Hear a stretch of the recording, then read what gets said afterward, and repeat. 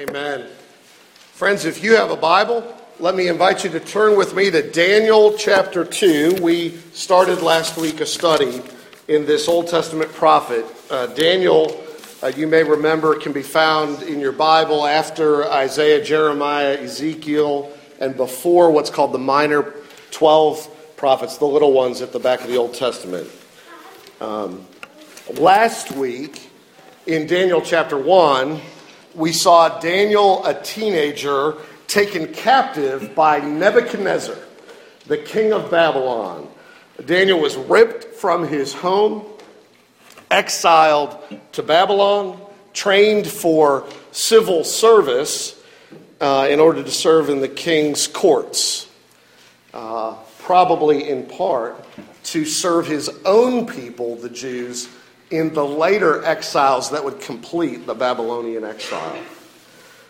Tonight, we're sort of out of the frying pan and into the fire. Tonight we see Daniel's life in danger of execution.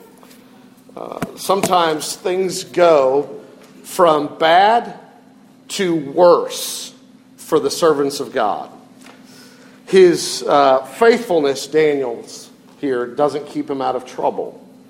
Sometimes passing one test is simply preparation for greater tests and trials. Sometimes just when you think things can't go more wrong, they do.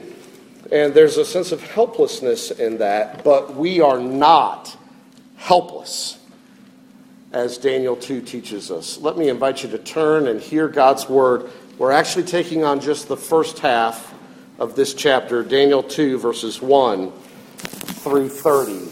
Let's consider the Lord and his strength on our behalf. This is the word of the Lord. In the second year of the reign of Nebuchadnezzar, Nebuchadnezzar had dreams. His spirit was troubled, and his sleep left him. Then the king commanded that the magicians, the enchanters, the sorcerers, and the Chaldeans be summoned to tell the king his dreams. So they came in and stood before the king. And the king said to them, I had a dream, and my spirit is troubled to know the dream. Then the Chaldeans said to the king in Aramaic, O king, live forever. Tell your servants the dream, and we will show the interpretation. The king answered and said to the Chaldeans, the word from me is firm. If you do not make known to me the dream and its interpretation, you shall be torn limb from limb, and your houses shall be laid in ruins. But if you show the dream and its interpretation, you shall receive from me gifts and rewards and great honor. Therefore, show me the dream and its interpretation. They answered a second time and said, let the king tell his servants the dream, and we will show its interpretation. The king answered and said, I know with certainty that you are trying to gain time, because you see that the word from me is firm. If you do not make the dream known to me, there is but one sentence for you. You have agreed to speak lying and corrupt words before me till the times change. Therefore, tell me the dream, and I shall know that you can show me its interpretation. The Chaldeans answered the king and said, there is not a man on earth who can meet the king's demand. For no great and powerful king has asked such a thing of any magician or enchanter or Chaldean.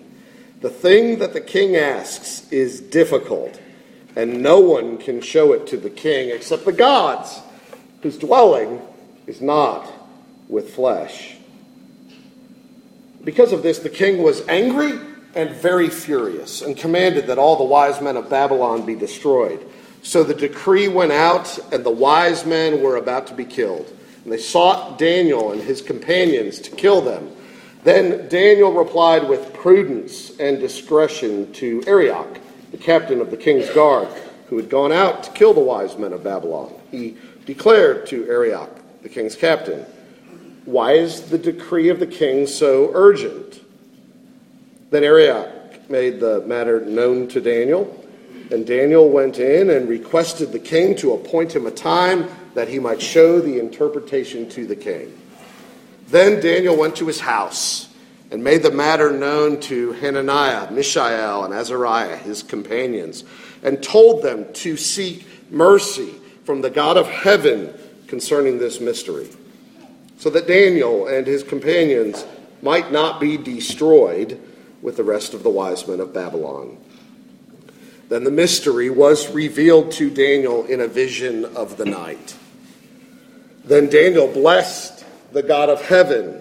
Daniel answered and said, "Blessed be the name of God forever and ever, to whom belong wisdom and power. He changes times and seasons. He removes kings and sets up kings. He gives wisdom to the wise and knowledge to those who have understanding. He reveals deep and hidden things. He knows what is in the darkness, and the light dwells with him. To you, O God of my fathers, I give thanks and praise, for you have given me wisdom and might, and have made known to me what we asked of you. For you have made known to us the king's matter."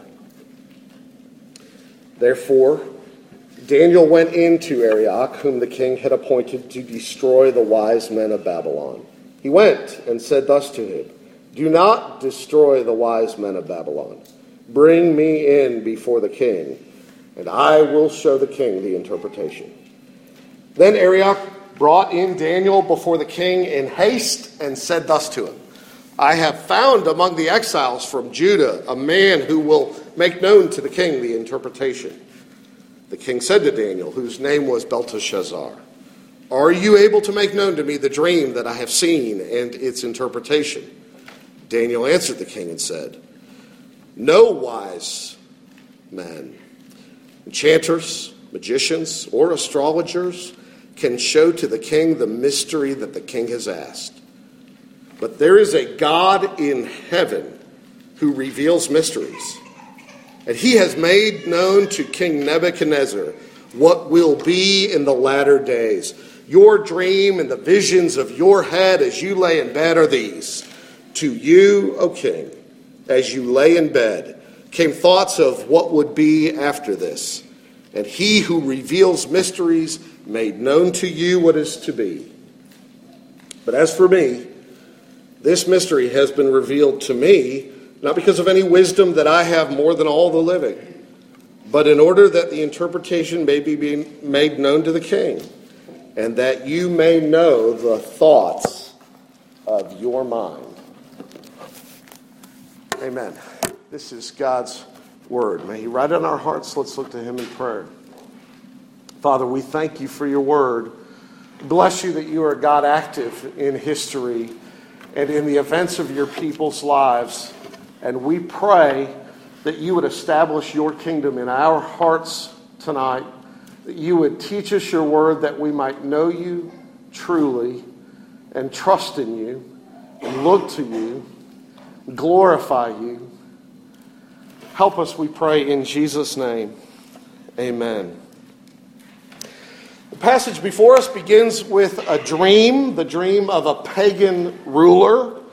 But I've only read you a part of the story tonight, like Peter Jackson breaking The Hobbit to us in multiple movies, grabbing a little extra money that way, and making us wait for the finish, so I've held back the rest of the story until next week. Now, if I could only be as entertaining as a Peter Jackson film, but alas, it is not so. We can cover only a portion of this chapter tonight, and I think do justice to it, so that's why I've taken it. We might title this portion, "What a King Doesn't Understand and His Pagan Religion Can't Do for Him." But from Daniel's perspective, we might title it this, "The God Who Knows and Rules and Reveals." Let me invite you to consider this God from Daniel's perspective. Let's take it in three parts in the first 19 verses, there's obviously a problem and a prayer. At verse 20, you see Daniel's hymn of praise. And beginning at verse 24, you see him proclaim to the king the interpretation of the dream. A prayer, a praise, and a proclamation. Verses 1 to 19, consider that prayer for a moment. We learn there that Daniel trusted in the God who knows everything. Can you see God, says the Children's Catechism, if you've ever encountered that? The answer is no, but he always sees me. He knows everything. He sees everything.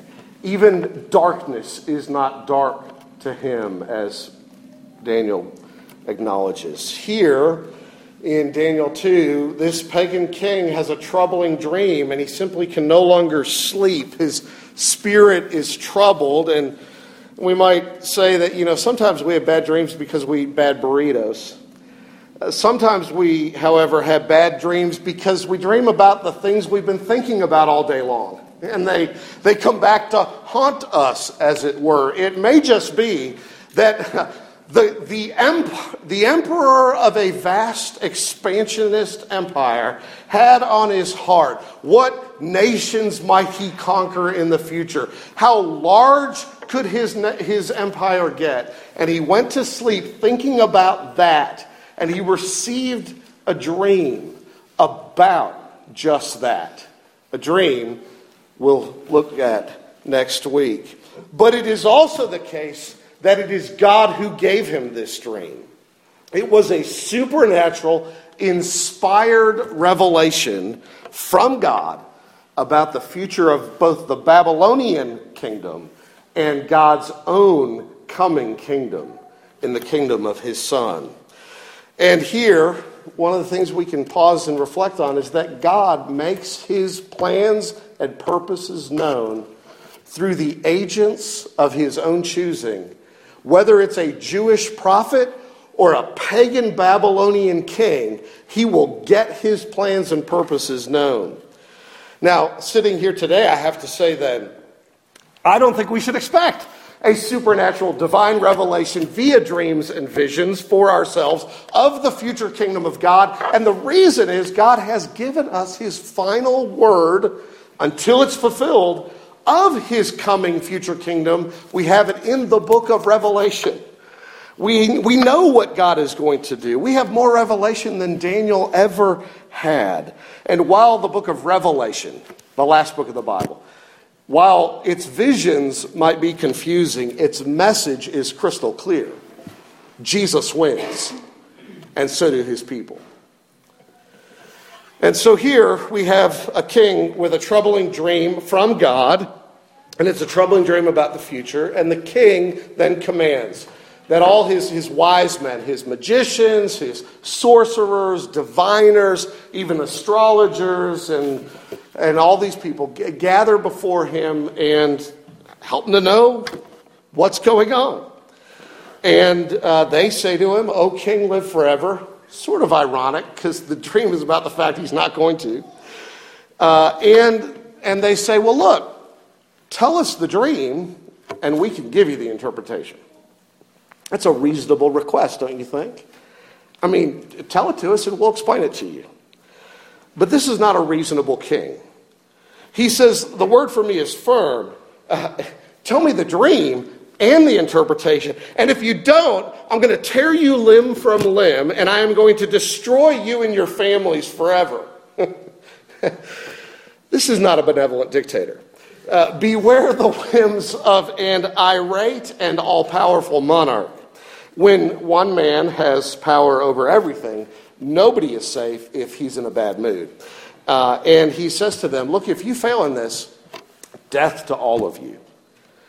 But here he does use both the carrot and the stick. He also says, but if you succeed at this, I'll give you power, and I will give you honor, So come on, do it. But they make a second attempt at him, right? And it goes nowhere with the king. He suspects them of being liars, so they say, well, tell us the dream, and we'll give the interpretation. He says, look, I know you guys. You guys are people of bad character, is basically what he says. I don't trust you. Anybody can make up the interpretation of the dream. Tell me you understand the dream, get that right, and then I'll believe what you have to say about the interpretation. Here he is, the most powerful monarch on earth in his day, and he simply can't get a straight answer about a little nightmare in the night.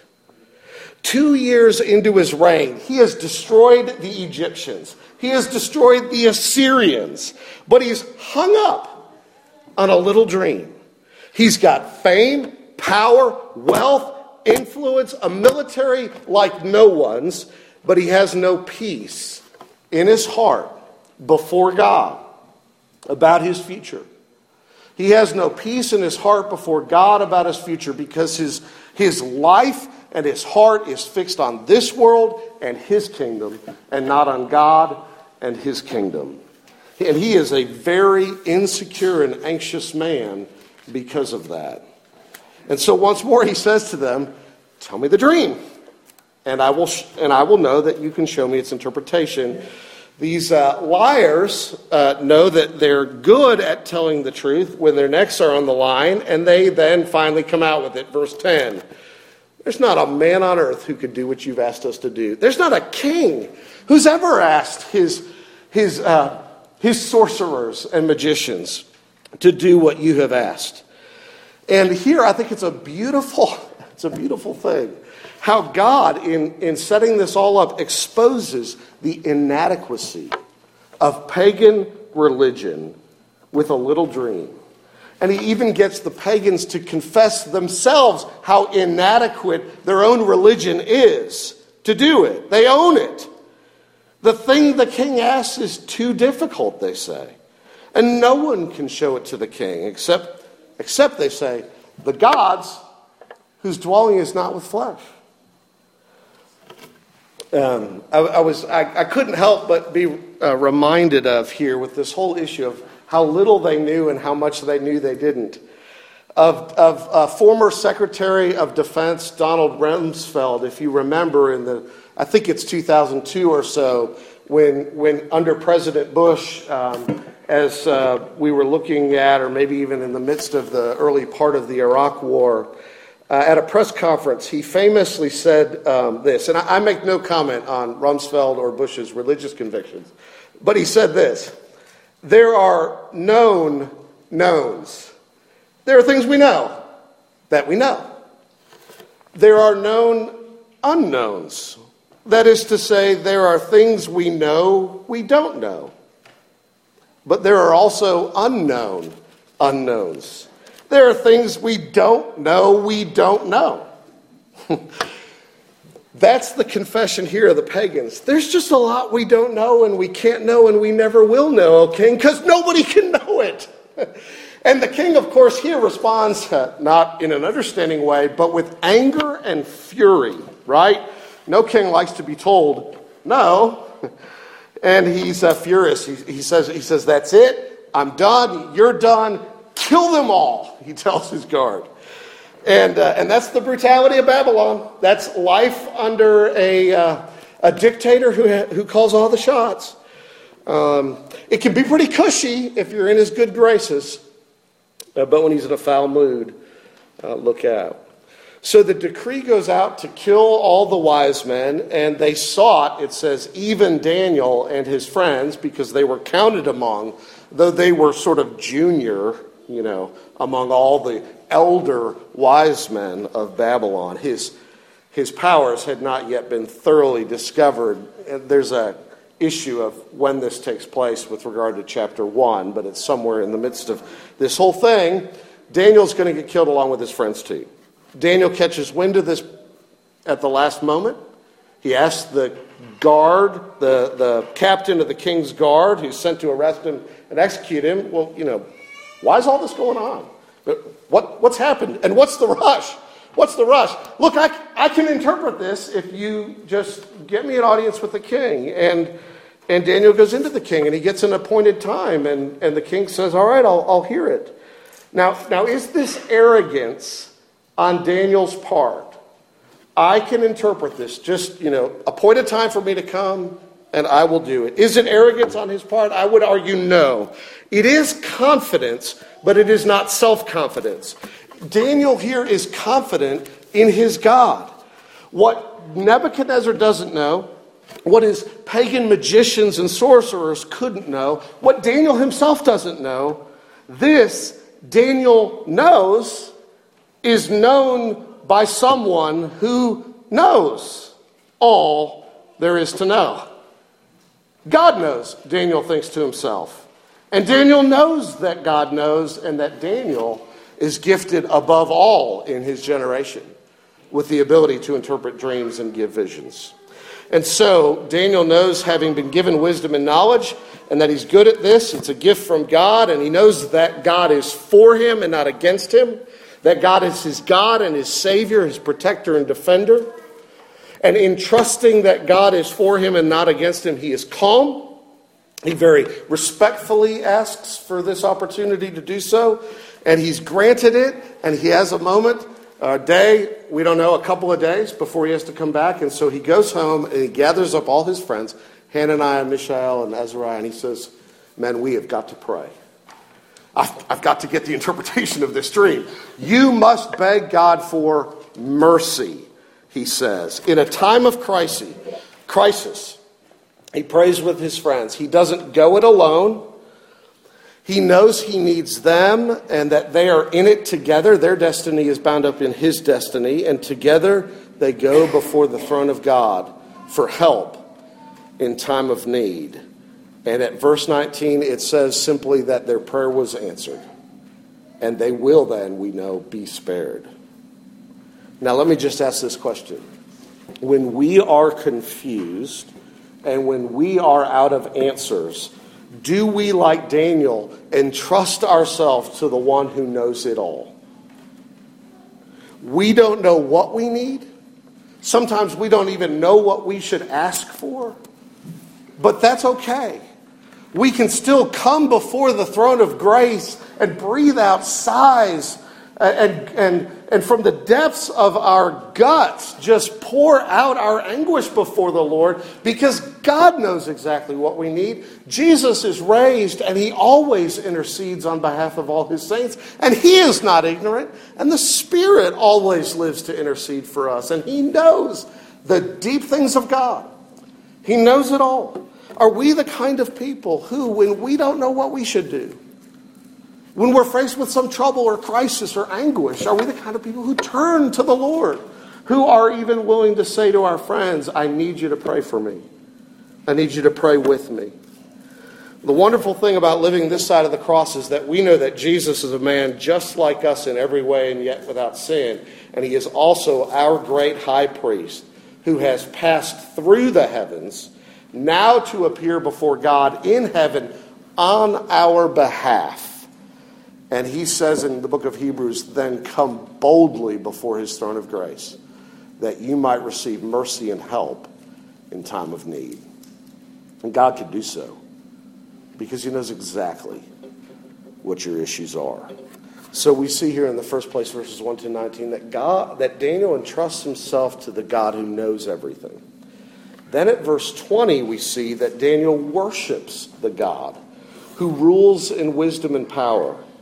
Notice here at verse 20, Daniel answered. Having gotten the answer from God, he answers God at verse 20, and he blesses the name of God forever and ever, to whom belong wisdom and might. Now listen, right here I think something unexpected happens in the text. Because if we were telling the story, we would go from verse 19, Daniel got the answer he needed, right to verse 24, and Daniel raced off to go tell the captain of the king's guard, I can interpret the dream. You know, that's the way the story flows. But verses 20 to 23 is an interjection. It has nothing to do with the basic plot line of the story, but it has everything to do with who Daniel is and who God is. Because what he chooses to do right here is to worship, to praise the Lord, and to give thanks to the Lord. He's got an answer for King Nebuchadnezzar. And he knows it's not the answer the king is going to want to hear. It's about the end of Nebuchadnezzar's reign, that his kingdom will not last. And the first thing Daniel does is, instead of, running and hiding or rushing off to get it over with, he sits down, as it were, in the message, marinates in it before God, and returns praise to his Father in heaven for who he is and what he does. God reigns, God rules. He is to be worshipped, and Daniel worships him. Notice some of the things he praises God for. Verse 20, he praises God for his eternal wisdom and power. A young boy traveling by airplane, the story is told, went to visit his grandparents, sat beside a man on an airplane who happened to be a seminary professor, theologically knowledgeable. The boy is reading some Sunday school take-home paper, and the seminary professor thinks, I'll have a little bit of fun with this boy. So he says to him, young man, if you can tell me something God can do, I'll give you a big shiny apple. I guess that was in the day when an apple was a big deal. I don't know. The boy thought for a moment and he replied, Mister, if you can tell me something God can't do, I'll give you a whole barrel full of apples. My God is so big, so strong, and so mighty, there's nothing my God cannot do. He probably learned in Sunday school, and rightly. Does God know all things? Yes, says the Children's Catechism. Nothing can be hidden from God. Can God do all things? Yes, God can do all his holy will. So he praises God for his eternal wisdom and power, and he praises him for controlling the destiny of kings. Notice verse 21. God changes times and seasons. He removes kings, and he sets up kings. Look, last week we saw that God is sovereign over his people's suffering. It was God, after all, who carried Judah off into exile to Babylon. It was God who gave Judah into the hand of Nebuchadnezzar. God was organizing and governing all of this. He's sovereign. But that doesn't deny Nebuchadnezzar's responsibility. It was he who had the plans in his heart to expand his empire. It was he who decided to besiege Jerusalem. What he purposed in his heart to do, he did. And it fulfilled the plan of God. Daniel knows this too, that God is in control of all things. And that doesn't make him say, "Que sera, sera, whatever will be, will be." Daniel doesn't think to himself, the fates are against me. There's nothing I can do. No, Daniel knows that there is a person on the throne, not a principle on the throne. There's not some impersonal thing called chance or fate or fortune ruling and reigning the universe in an unstoppable and unchangeable way. But there's a person, a Father, who sits upon the throne of the universe, and he can be appealed to in prayer to do something on behalf of his people. And that is exactly what Daniel does. He looks to God for help because he knows he's sovereign. If God, after all, isn't sovereign, why would you appeal to him? I mean, if God isn't in control, you couldn't hope for him to influence the outcome of your crisis. Daniel knows, however, what we sang from William Cooper's song, God moves in a mysterious way, his wonders to perform. He plants his footsteps in the sea, and he rides upon the storm. You can't see what God is doing necessarily. He's hidden in the storm and in the sea, but he is there, and he is working out his will so deep in unfathomable minds of never-failing skill. He treasures up his bright designs, and he works his sovereign will. He's the God of heaven above and the God of earth below. And then Daniel praises God for sharing his wisdom and his knowledge with him. He's the God who gives wisdom to the wise, he says, and then he thanks God that he made me wise. He's the God who gives knowledge to those who are understanding. It's not that you're understanding and then he gives you knowledge. It's that you're understanding because he gave it to you. You're wise because he made you wise. And Daniel says at the end of it, you have made known to me what is the king's dream and its interpretation. And so I ask us again, are we the kind of people who go to the Lord for help when we don't know what else to do? Are we like Daniel here, who knew where to go for answers? The wise men, the magicians, the sorcerers of Babylon had nowhere to go for an answer. They couldn't find the answer within. They had no one else to turn to. But Daniel has the Lord God of heaven and earth on his side. And are we then the kind of people who worship and praise him for who he is truly? I sat with Dan and Amber this morning, and we worshiped the Lord. There's another couple with us who instigated a time of prayer. And Dan led that prayer time. Dan, who on Thursday could walk with all the strength he's ever had, who by Friday needed assistance to walk, and who by this morning couldn't even hold himself up on his own 2 feet. Dan led us in prayer before the throne of God, and his opening, I could not have handed to him this text and had him prayed it better than he did, and I don't think this was in his mind, but he prayed and he praised the God who is wise and the God who is powerful and the God who's on his throne, and the God who loves Dan and Amber and his people and cares for their well-being, the God who can do anything he wants to do, and then he appealed to him for help.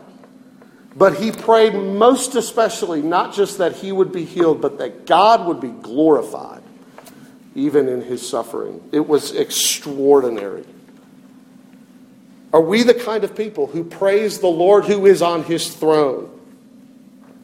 Can we say, and do we know what Cooper knows, as Daniel did, as Dan Schweeder does, ye fearful saints, fresh courage take, the clouds ye so much dread are big with mercy and shall break in blessings on your head. Judge not the Lord by feeble sense, but trust him for his grace. Behind a frowning providence, he hides a smiling face. His purposes will ripen fast, unfolding every hour. The bud may have a bitter taste, but sweet will be the flower. Blind unbelief is sure to err and scan his work in vain. God is his own interpreter, and he will make it plain. Let us be people who worship the God who rules in wisdom and power, who are people like Job, who said, the Lord gave, and the Lord has taken away, and blessed be the name of the Lord. That's the second thing I think you see here. He praises the one who rules in wisdom and power. And the final thing he does is he proclaims the one who reveals the future. Verses 24 through 31. Daniel gets the dream. He praises God. He turns to the king. He says, I can tell you what it says. And though no wise man in your kingdom could do it, no enchanter could do it, I know the truth. God knows the truth, and I can tell it to you. Everyone but God, Daniel says, is simply guessing at what the future holds. But God isn't. There's a writer I was reading this week says there's an impressive garden, sunken garden, outside of the Yale Rare Books collection at Yale University. It's meant to simulate the universe. There's a large marble pyramid standing in one corner symbolizing time. And then there's, in another corner, this kind of huge donut-shaped structure standing on its side. It symbolizes energy. And in a third corner is a huge die perched on one tip as if ready to topple in any way. It's the symbol of chance. This guy says, Peter Moore, he says the worldview of modern man is symbolized there. A self-existing universe consisting of energy, time, and chance. And those in Babylon, ancient or modern, says Ralph Davis, don't know which way the die will fall. Chance is opaque. It is the world of whatever. But Bible Christians think the Yale Garden is a lie, as does Daniel. There is a God in heaven, he says, verse 28, who reveals mysteries, and he has made it known. Having a God who reveals mysteries about the future does not mean we have a God who reveals everything to us. He doesn't show you what stocks you ought to buy so you can become rich, and he doesn't tell you what food you ought to eat so you can live to be 90. But he reveals what we need to have. There is a kingdom more glorious than Nebuchadnezzar's, more beautiful than the Hanging Gardens, which was one of the 7 wonders of the ancient world in Babylon, more enduring than petty dictators. And you can walk into the future with a God like that. You can keep hope without fear with a God like that walking into that future with you. And so at verse 30, Daniel says, "But as for me, this mystery has been revealed to me, but not because of the wisdom that I have, but in order that it may be known to the king." In other words, Daniel says, I can tell it to you, and God didn't give this to me because I'm so smart. Nobody's that smart, but God in great humility said, "Daniel, I'll give you the interpretation. You pass that along to the pagan king. I'll tell you what my plans are," God says. "Here's what I'm going to do," God says. And over the course of the Bible, he reveals it all to us. That is grace to monarchs and grace to minor players in the history of the world. There is a humility in that kind of God. He could do just what he's going to do without telling any of us what he's going to do. But he reveals the end from the beginning. The whole world then has access to this plan. It is put before him. The kingdom of God has broken into this world, and it will be consummated in glory under Jesus, the King of Kings. And in the book of Revelation, we see that Jesus wins and his people are safe and secure. And so while kingdoms come and go, Jesus' kingdom outlasts them all. His people will endure. We receive a kingdom that cannot be shaken. And Daniel caught a glimpse of that promise in his dream. It was, as he already knew, the God of Israel is the true and everlasting God, and his kingdom rules over all.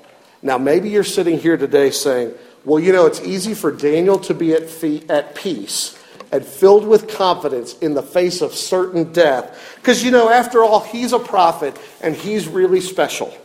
But I'm an ordinary Christian. I don't have inspired dreams and visions. And when I'm in crisis, how do I know that this will work out for my good, we say to ourselves? How do I know confidently God is working for my good? And the answer to that is the same humble God, the humble God we see upon the cross, where the Prince of Glory died. For in Daniel chapter 2, we read that the Babylonians got it wrong. They said, the gods, they don't dwell with humans. But we know better. There is one God, one true one, who became flesh and tabernacled among us. He has been where we are. He had legs made useless upon a cross. And though he was God, he did not consider equality with God a thing to be grasped and held onto, but he made himself nothing, becoming a servant of all, even a slave unto death for us. And that cross is the guarantee, friends, that God is for us and not against us. God, having not spared his own son, how will he not also, with giving us Jesus, graciously give us all things? And so the place of our greatest confidence, that our trials are not because God hates us, but because God is for us and actually working for our good. The place of that confidence in the cross of a God who knows everything, a God who rules in wisdom and power, a God who reveals the future with great humility, who says to us, I will be your God, and you will be my people, and I will lead you to springs of living water, and I will wipe every tear from your eyes. Let's pray. Father, we bless you for being that God to us. Help us to know you and trust in you, lean on you in our own sorrows. In Jesus' name, amen.